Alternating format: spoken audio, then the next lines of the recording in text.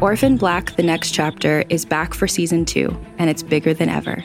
The official continuation of the hit TV show stars Emmy Award-winning actress Tatiana Maslany as all of the clones. And this season, she's joined by original TV show cast members Jordan Gavaris as Felix, Evelyn Brochu as Delphine, and Christian Brune as Donnie. Season 2 picks up where season 1 left off with, spoiler alert, the secret of the clones finally exposed to the general public. Hundreds of previously unaware clones grapple with the news that they are part of a massive military science experiment. Meanwhile, anti-clone protesters fight to have the clones' rights restricted. Caught in the middle, the Sestras want peace, and when an unforeseen threat turns their world upside down, they must join forces with former enemies to protect the ones they love. Orphan Black: The Next Chapter is available right now wherever you listen to podcasts. Be sure to listen and subscribe, or visit realm.fm for more information. Some audio in this episode may be disturbing. Listener discretion is advised. From Sundance TV and Sundance Now, this is The Truth About True Crime. I'm Amanda Knox. Join me as I explore the dark corners, dig into the unresolved questions, and get personal with the humans at the heart of Sundance true crime documentaries. Tony and Susie were our gods. Fear of God is the beginning of wisdom. Amen, Christians. It was a collision of two very dangerous people who then created this religious foundation. The IRS started getting involved, and then he started these beatings. His pathology mutated. Apparently, he decided to go with little girls. I knew he was raping those kids and beating them because he'd done it to me. This is Summer. He took Summer when she was about this age. I mean, look at her. He groomed her, took her as a wife, and put her into his sexual rotation. This season, I'm going behind the scenes of the 4-part docuseries Ministry of Evil, the twisted cult of Tony Alamo. Last time, we talked with former cult members Rebecca Gay, Jessica Cooper, and Benjamin Rishi about growing up in the cult, never knowing an outside world. That was rough. It reminded me a lot of prison. Now, it's about to get a lot darker. The young girls taken as Tony's spiritual wives were traumatized in a way that is so deep, so vast, it hurts me just hearing about it. Partly because it pushes me past thinking of Tony Alamo as an abusive, exploitive con artist to something far worse. Others call it evil. I don't like that word, but I understand why people use it, especially when I think about how this happened right under the noses of the parents, sometimes with their blessing. There were moments when I was locked away that I feared sexual abuse. A guard once cornered me in a shower and tried to kiss me. My first weeks in, the vice warden interrogated me each night, probing me about my sex life and asking if I would fuck him. I pretended to not understand his Italian. But that's as bad as it got. I was never raped. I made it through those years relatively unscathed in that regard. In this episode, we have an exclusive interview with former members Summer Hagen and Amy Eddy. At age 8 and 14, Summer and Amy were taken as spiritual brides by Tony Alamo. They were held prisoner in his house and sexually abused for years. After Tony was convicted of his crimes, Summer and Amy, along with other abuse victims, sued Tony Alamo and his related businesses in a civil case that was instrumental in dismantling the cult. Here's Summer.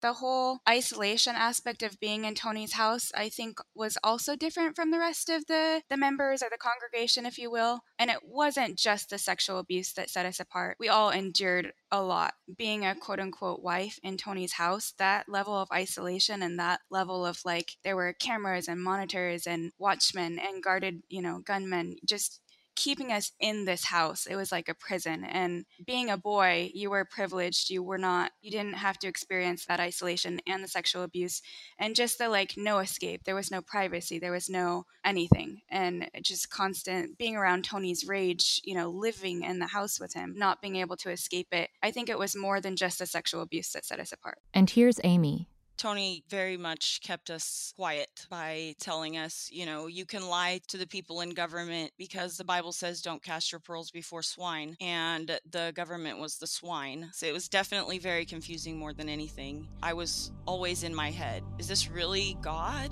Is this really what God is like? Tony had invited some of the brothers and sisters to Memphis for dinner. So I went and I see Tony, and then there's some of the girls. They're 15 or 16 years old, and they're waving at me, and I wave at them because I had taught them school, and I babysat them. I loved them. And Tony starts talking and goes, "Come here, my wives." And he starts putting his arms around all of them and kissing them, and I was horrified. I had no idea these young girls, Tony was marrying these young girls. I had no idea. The very first time I came over to his house, I was 7 or 8 years old, and he had invited my sister and I to come over. And at the time, I didn't realize that it was because he had already seen a picture of me and he had already decided that he wanted to marry me. But I was young. I was invited to come over and play with the other kids in his house, and I came over, and that was the first time that I had really seen him in action because he was in prison for a lot of my childhood. And I didn't realize that he had so many wives. I didn't realize he was a polygamist, and I didn't realize that he had so much rage. And, I had just been taught my whole life that he was basically this God figure or like this Jesus figure. And I was very confused, walking into the house and seeing all of that. And I was so afraid of like doing something wrong. And then like, I was just expecting like this godlike figure. And what I saw was just rage. And I saw like all of these young women, massaging him. And then when my sister and I went to leave for the day, he had one of the sisters, we called them sisters, one of the older wives, she was like in her 20s, come and talk to me and my sister before we left. And he said, anything that you see in this house stays in this house. I guess that made me question, why can't I talk to my parents about this? It was just, it immediately created this separation even between me and my parents because now I can no longer communicate with them in the same way. It was more confusion than really, and just being perplexed and trying to piece it together and trying to make sense of it. Of course she couldn't make sense of it. She was only 8.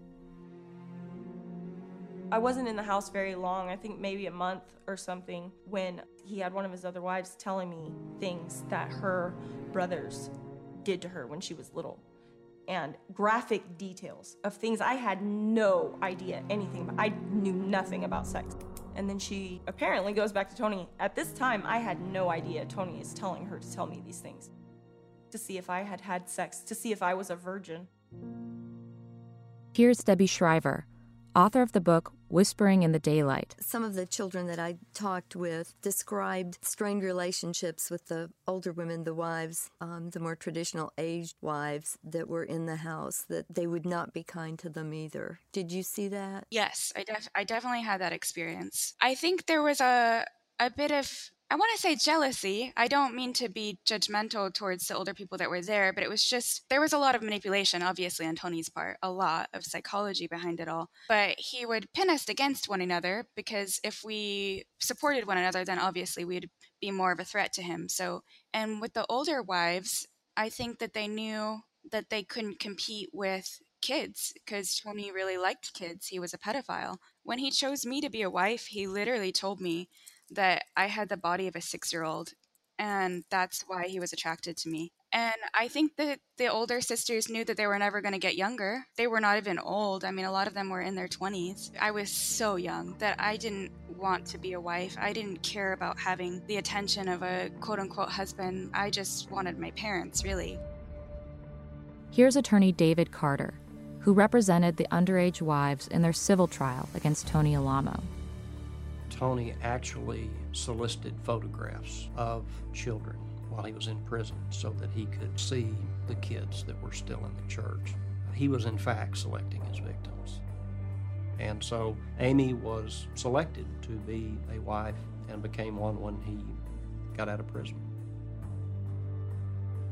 The first time I saw Tony, his rage after he got out of prison, I mean, I heard him yelling over the phone at the sisters. And, you know, I had been in trouble several times when he was in prison. But when he got out, when I saw him, his abuse to little babies, they were just babies, 3-year-olds. And one of them being his very own child and the other one being his stepson. And that terrified me because I had never seen that in my life. And my mom always raised me against that.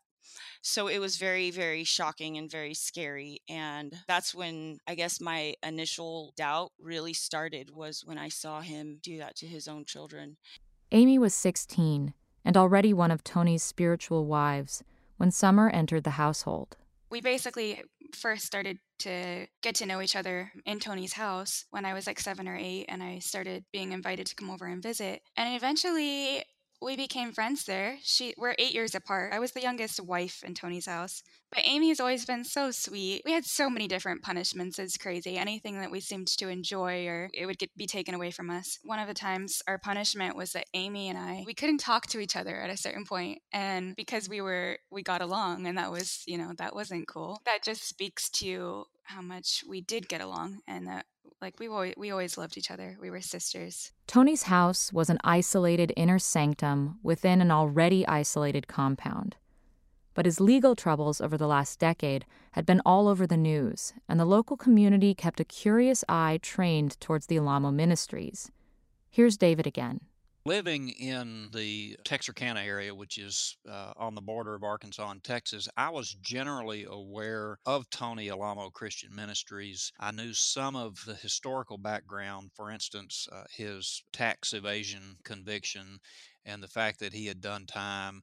I knew generally about the history of what happened when Susan Alamo died and the battle for her body. I was aware that they distributed literature randomly, putting leaflets on cars. But like most people in this area, I had no clue what all was going on in the compound in Fouke, Arkansas. When the raid occurred, I of course became aware of that, and that's really the first time that I was in a position to start paying close attention to what was apparently going on, and of course we ultimately determined was going on.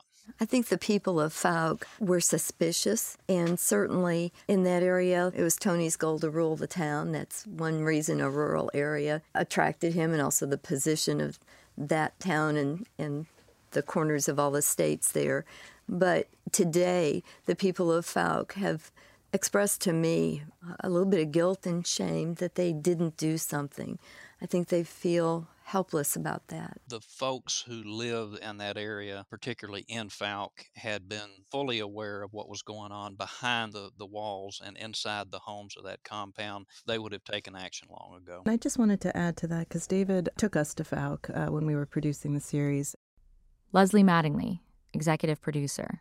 Seeing that house, and it seems like a very ordinary home from the outside, but when you think back to what they were experiencing at the time and how there were armed guards outside and how it was cut off from the residents, just even walking inside that house, you can feel that it did feel like a prison. The way that the house was laid out, the way that the additions were put onto the house without hallways, and what Summer said before about feeling the isolation, you could really feel it when you walked in that house. If you read Debbie's book, you're going to ask yourself, how in the world could a parent knowingly allow their daughter to be moved into a house with a 70-year-old man who had made it known that he was taking these young girls as his spiritual brides? What you have to understand is that Tony Alamo did the same thing that Jim Jones did, that David Koresh did. He convinced the parents of these children that he was a prophet, that he spoke for God, and that what he said was of God. And so that is how we come to a point where parents, at different degrees of some enthusiasm, some with reluctance, allowed their children to be placed in that environment. Everyone in that group was to some degree victimized. It's something that you really can't fully understand if you've not been subjected to that environment where Tony Alamo is God's mouthpiece. It's hard to understand, and I gave up trying to understand it a long time ago. No one questioned Tony's authority. They just didn't. It's hard to understand, but not as hard as a lot of people think. It's the sunk cost fallacy. It's ego. The same problem plagues the justice system, the political system. This isn't unique to cults. But cults push it to a breaking point. David mentioned Jim Jones. An important thing I learned last season was that cult followers are so often committed to a better life, a higher ideal.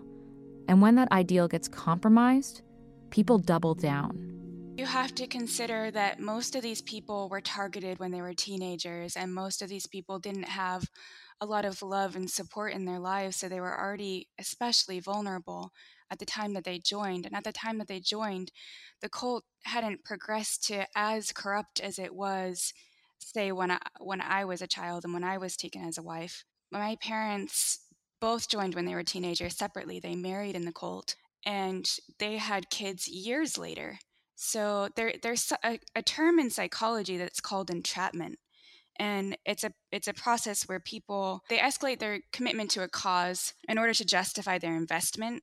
So they invest, and then the more somebody questions them, the more that they respond like they need to explain themselves and they need to justify it, and their commitment becomes stronger. Ever so slowly, you started connecting things. After we left, we had a granddaughter, a beautiful baby girl, and she was at my house, and she spilled her milk, and she started to cry, but she had this look of terror on her face. And I looked at her, I said, "Baby, it's okay." And in that moment, I understood that I allowed my children to be beaten. Those thoughts just crashed. So then we went to our sons, and we apologized to both of them, and we tried to start over. These people really, really gave their power over to Tony Alamo. They were kids themselves when they joined, most of them. And when we're in adolescence, our brain isn't fully developed. They didn't have parents and people to pull them out and stop it before it was too late. And they needed guidance. They didn't have that from their parents. You're supposed to have guidance when you're, a teenager. And they got that from Tony and Susan Alamo before she, passed. And then just over the years, over the decades, they just got into the habit of not having to think and of actually not thinking, not questioning, not making decisions. Everything was done for them. And that ability was very much weakened. It became more and more weak. It wasn't used. I'm not sure that people can take other people's power. I think people can manipulate other people to give up their power. When you give up your power to somebody who's as corrupt as Tony Alamo, then he becomes more powerful. Because he has your power, not because he's already powerful, but because he has your power. And they were also separated from each other. They were deprived of sleep. They were worked hard. What they ate was controlled. And so it's almost the worst boot camp you can think of. There was also no access to pop culture, to the news, to books, to TV, to movies, to other people. There was so much isolation. They have nothing else that's influencing them. It's a community of abuse. The thing that makes this even more horrendous and complicated, it's not limited in a family, but in fact it's a whole community that is isolated. Such isolation and exhaustion sounds insidious. Powerful people tiring out their subjects' bodies to keep control of their minds. You see that with Jim Jones conscripting his followers to labor 16 hours a day, building a community in the unforgiving jungle. But this is just a truth of human psychology, and it's utilized not just by cults, but by military boot camps, sports teams, even daycare centers. Run the kids around and they'll drink their juice and take a damn nap. It was an arduous process once I had the clients on board and ready to proceed in trying to get others who were in a position to provide us with information and assistance to do it. Another thing that we faced was the factual and legal argument that we were interfering or trying to interfere with religious beliefs. and that there shouldn't be a civil action that seeks some form of liability simply because people were practicing what they believe. And the distinction we drew and the courts agreed with was you have the right to believe that a 70-year-old man can take an 11-year-old girl as a wife, but when you start to practice that, you're violating norms and laws that we have in this country. We had to vet that through the courts, and the court agreed with us that to believe is one thing, but to act on that belief is another. We typically had a dozen to 15, sometimes 20 attorneys on the other side of the case advocating for their client. It's very difficult to wage a war on an ideology, and you can't plan on convincing cult members to turn on their belief system, on Tony. So David tried to disempower him bureaucratically. In an echo of the earlier IRS case and of Al Capone, he went after the money, the property.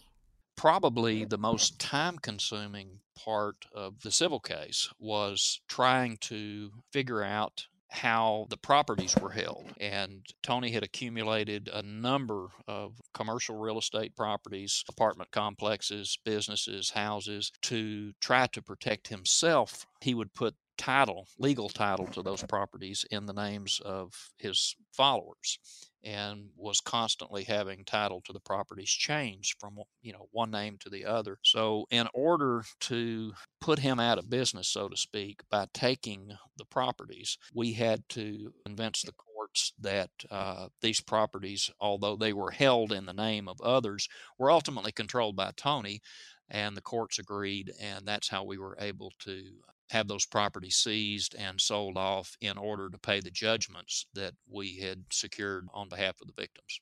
But I also tried to pattern this case somewhat after what the Southern Poverty Law Center had done with the Ku Klux Klan, and that is litigate them out of business. We found, as we had planned, that if you take away all the buildings, all the assets, things tend to scatter to the four winds, and for the most part, I think we accomplished that. But to get to that place, Amy and Summer and the other victims of Tony Alamo had to be willing to testify. It's a huge ask, and it requires a huge mental shift. And if you watch the 4-part docuseries Ministry of Evil, you'll see that shift happening, especially with Amy. I told them I don't want to be on TV. I don't want my name anywhere. I said all these things. I don't want to testify. And so then I went on and told my story of what I could remember at the time. And then I was given my subpoena. And I would rather tell my story of what happened than go to jail if I was called to testify. It was pretty much what made me do it, because I was still afraid that he was a prophet of God and I was going to go to hell for testifying. I was so in my head still that I put this fleece before God, and I was like, if you want me to recant everything that I said, even though it's true, if you don't want me to say it, then just make the weather cold. And it was like really hot. I was really still very brainwashed. So that fleece that I did when the weather didn't change, I was like, well, I guess I'm all in, We all stood there and we held hands as we waited. On count 1, guilty. 2, guilty. On the 10th count, he was guilty. We broke into tears. The jury delivered what many consider to be a shocking verdict that Tony Alamo is guilty on all 10 counts. And the judge in the case hands down a stiff sentence.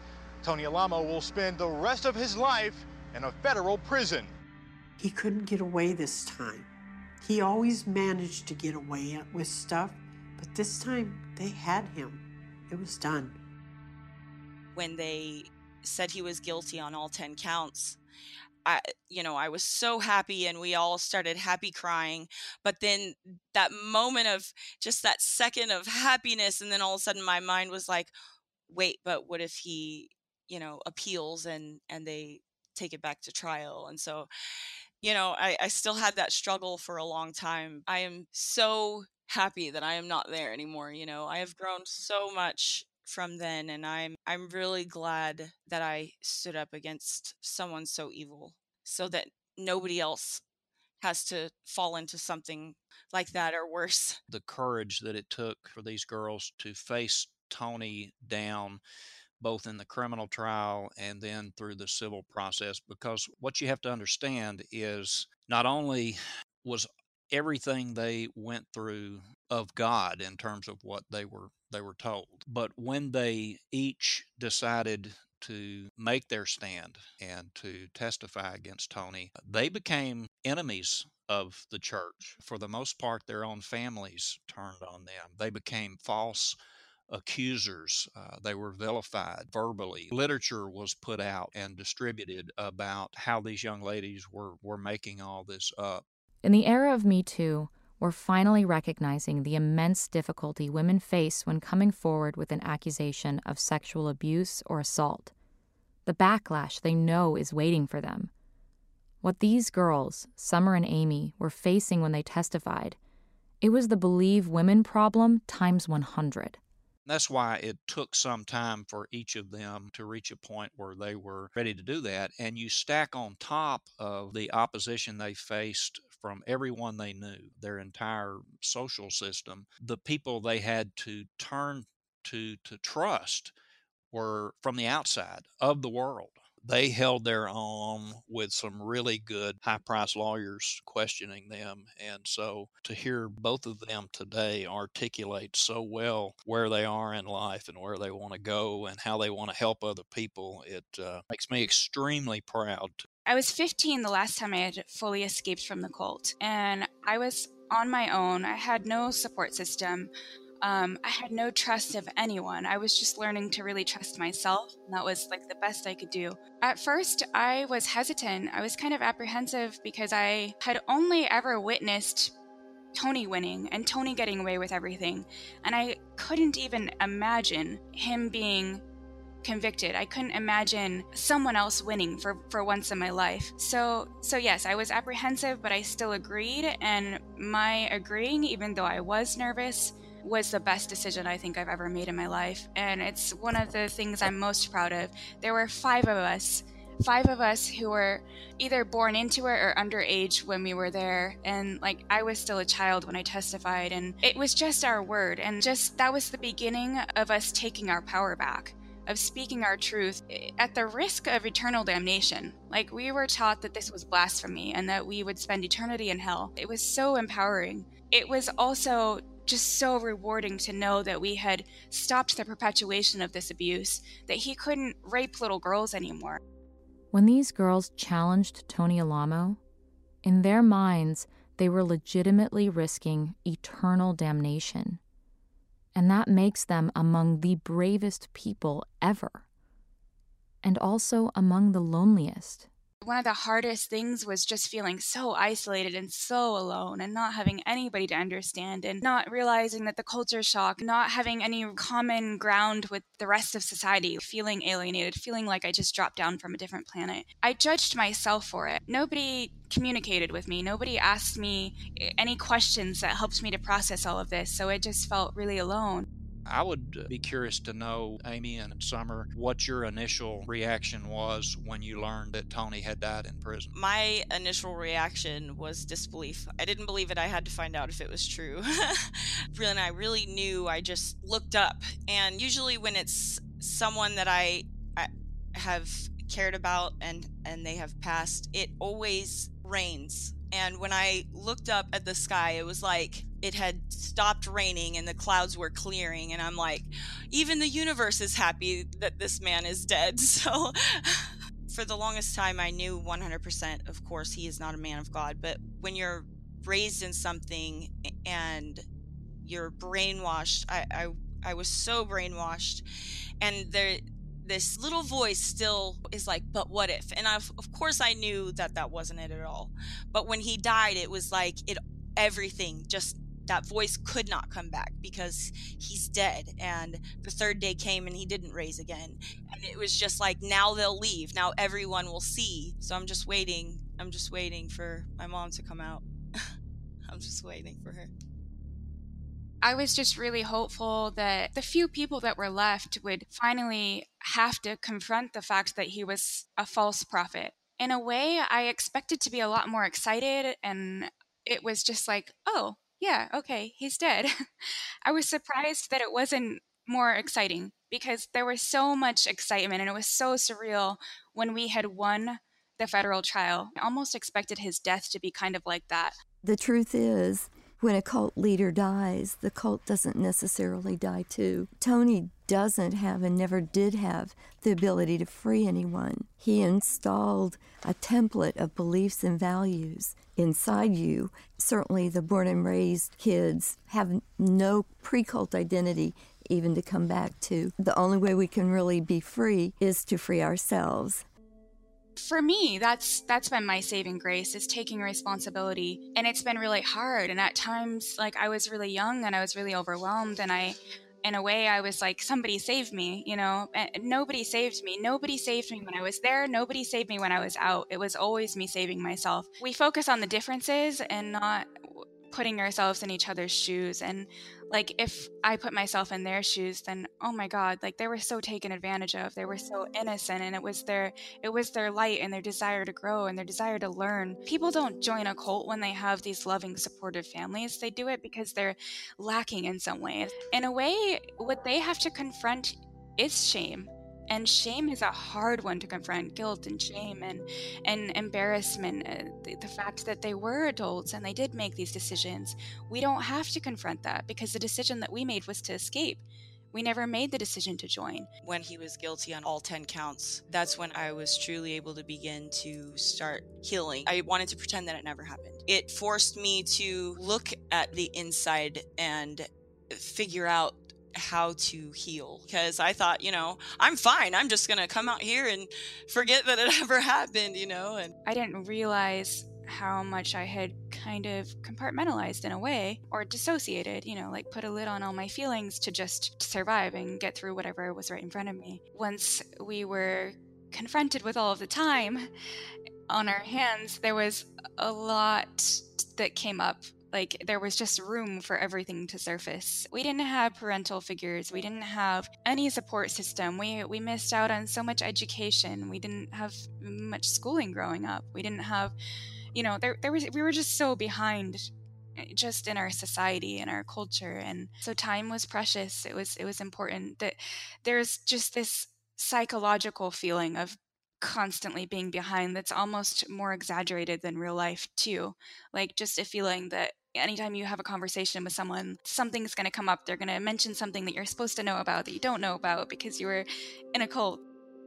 After something like this, you just try to find yourself. I'm not as eloquent with my words as Summer and all of you, but going through the whole process and looking back, you just really can't help but be so very proud of yourself for standing up for yourself. Things did feel really hopeless and unmanageable, and like, I can't take this anymore. And, you know, I did contemplate suicide at times. To realize that change is not just possible, but it's impossible to avoid. In the beginning, we were kind of introduced as victims, and I wanted to say something to that because I understand, you know, from the point, especially like when we're talking about a trial and, you know, victims and defendants, that makes sense. But to me, on a personal level, I am not a victim, and I wouldn't have been able to heal and overcome and thrive as well as I have if I had that victim mentality and if I had expected somebody else to save me or somebody else to do it for me. I understand Summer's desire not to be labeled a victim. She wants agency. We all do. But in my experience, I've had to fight to claim my victimhood. People have denied it to me, saying I'm not the true victim, as if a complex tragedy could only harm one person. For me, fighting to be recognized is an act of agency, not an admission of weakness. It took me a long time to accept that not only was the world changed, but I was changed. That it was okay that I was changed. That was the only way it could be. And the best thing about this change? I'm no longer in survival mode. Next episode, we're going to talk with the storytellers behind the docuseries about what drew them in and what challenges they faced in framing this complicated saga. Thanks for listening. I hope you'll subscribe to The Truth About True Crime on Apple Podcasts or wherever you listen.